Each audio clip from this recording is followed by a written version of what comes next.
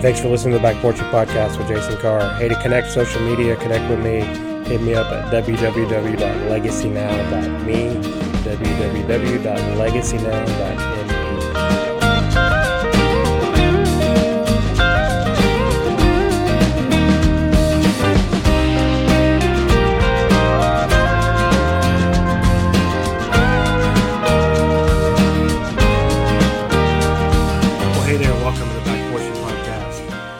Hey, this is a really crazy time for me in a lot of ways, but a really cool time too. I just wrapped up this a couple nights ago, sitting back here with a couple teenagers. Just wrapped up year 25, believe it or not, of leading small groups of dudes. And, the neighbor's dog getting a little crazy there. Welcome to the back porch. It's a little crazy. Gosh, and I just started thinking about that. And then the other day, a guy called that I've not talked to in a long time who was in a group way back in the day. And we haven't caught up in a while. And it's really cool catching up with him and hearing about his life and family and what's going on in his world. And just wanted to, I'm going to take a podcast or two and just kind of unpack small groups because that's such a part of my life. And I talk about it so much. And just to kind of chronicle a little bit of the journey of small groups.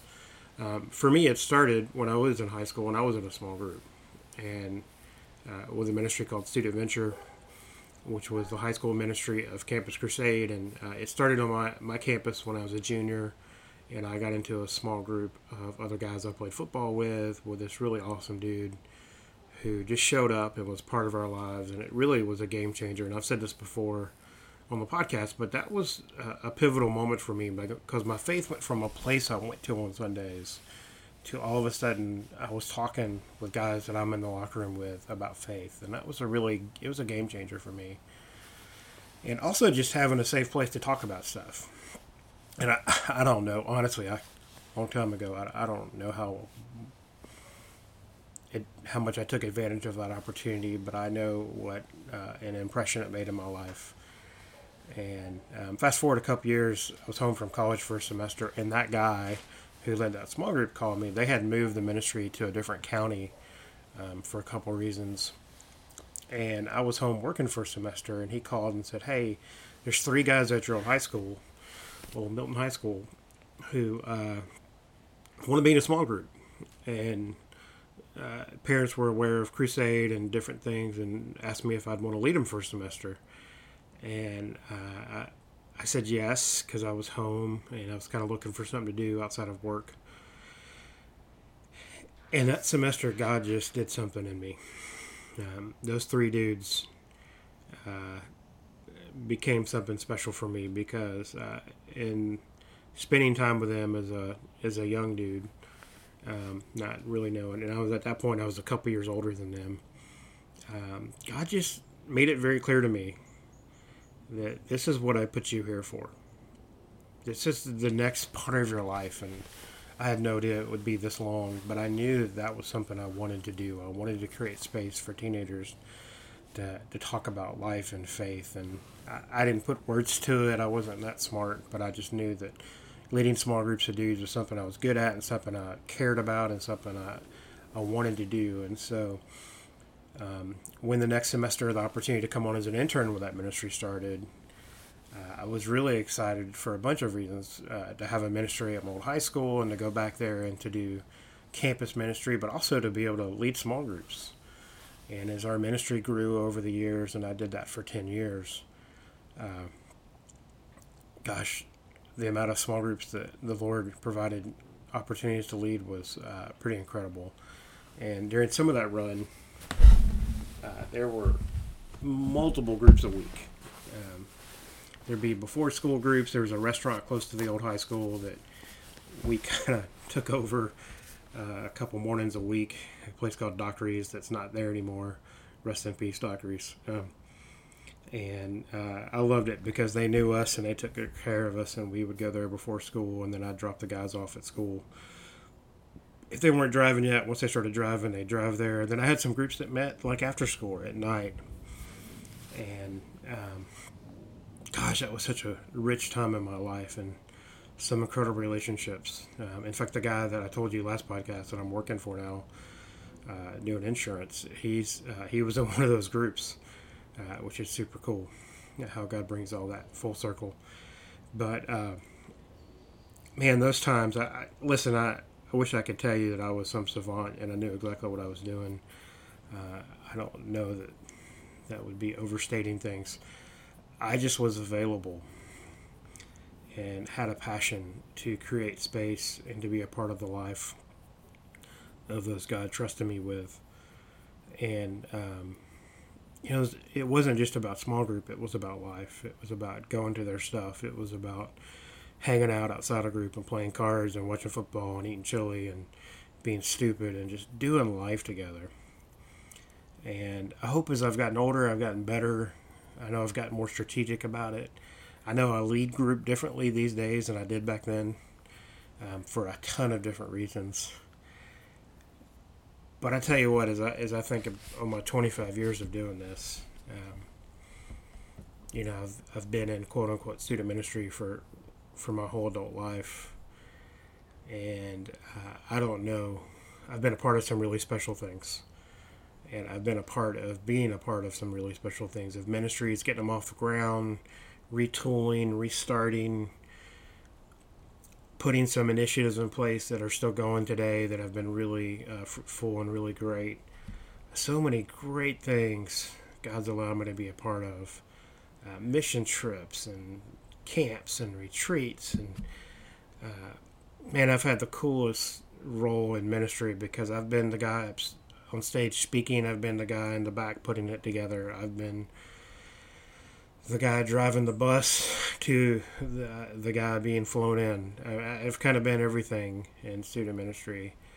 None of that to me measures to the power of being a part of someone's life for 4 or 5 years and just doing life together. And this porch is special in that way because I have a rule of my guys when they graduate and they're 18, even though the age has changed now.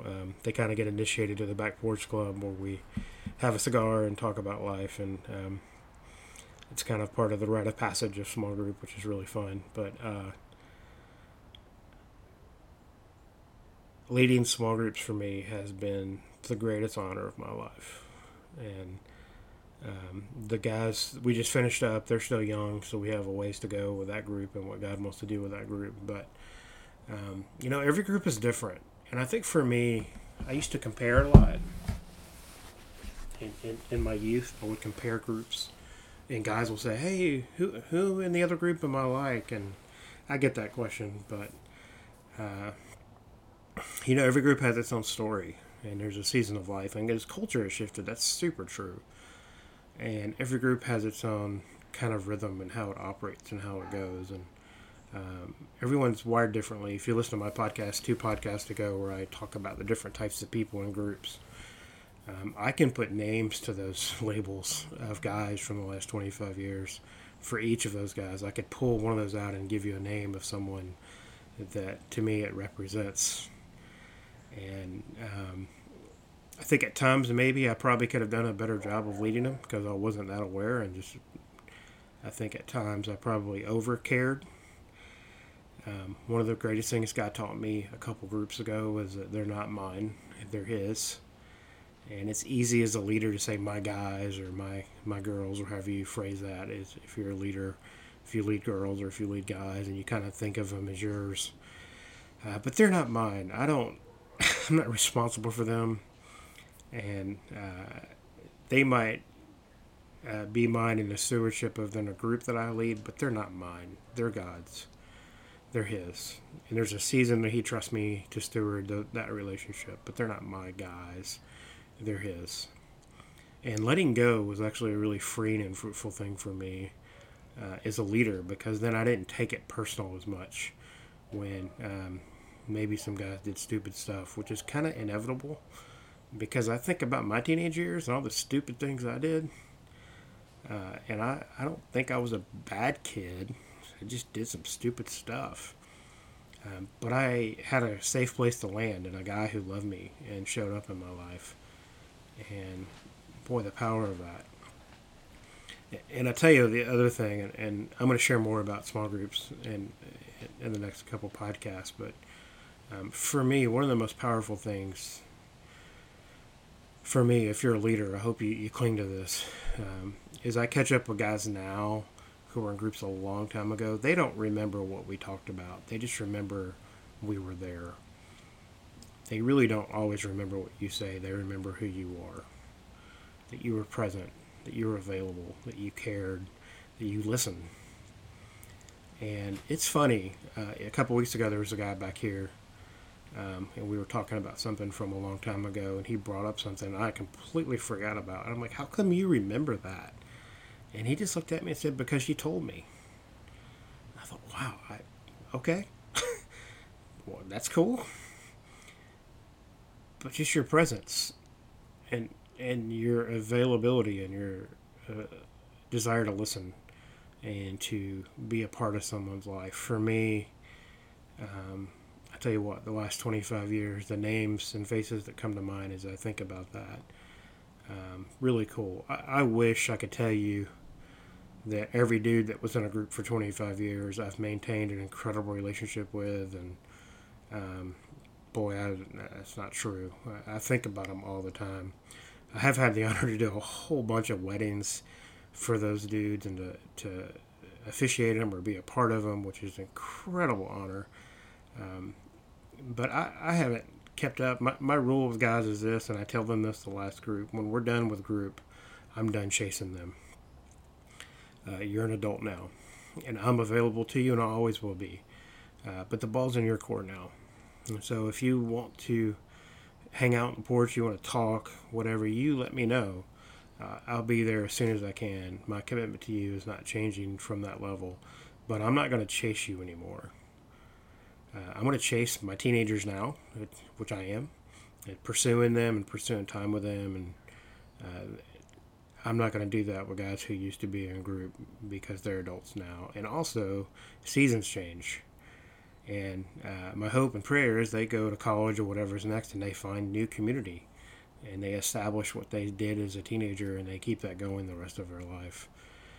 And I think about guys all the time, and every now and then as the Lord leads, I'll reach out. But I feel like it's not my role at that point to keep chasing. It's my role to be a friend. And as things change, it's really crazy. And I'm honored that many of those guys are still a part of my life. And in fact, many of them still come back here every now and then, and we'll hang out and catch up and talk about life and what God's doing. But 25 years, it's crazy. It's a lot of cups of coffee. Early in the days, it was probably a lot of cheap coffee and a lot of Mountain Dew. But these days, it's probably more. Anyway, so many conversations, so many prayers, so many great moments, so many tough moments we got to be a part of with each other. Wow.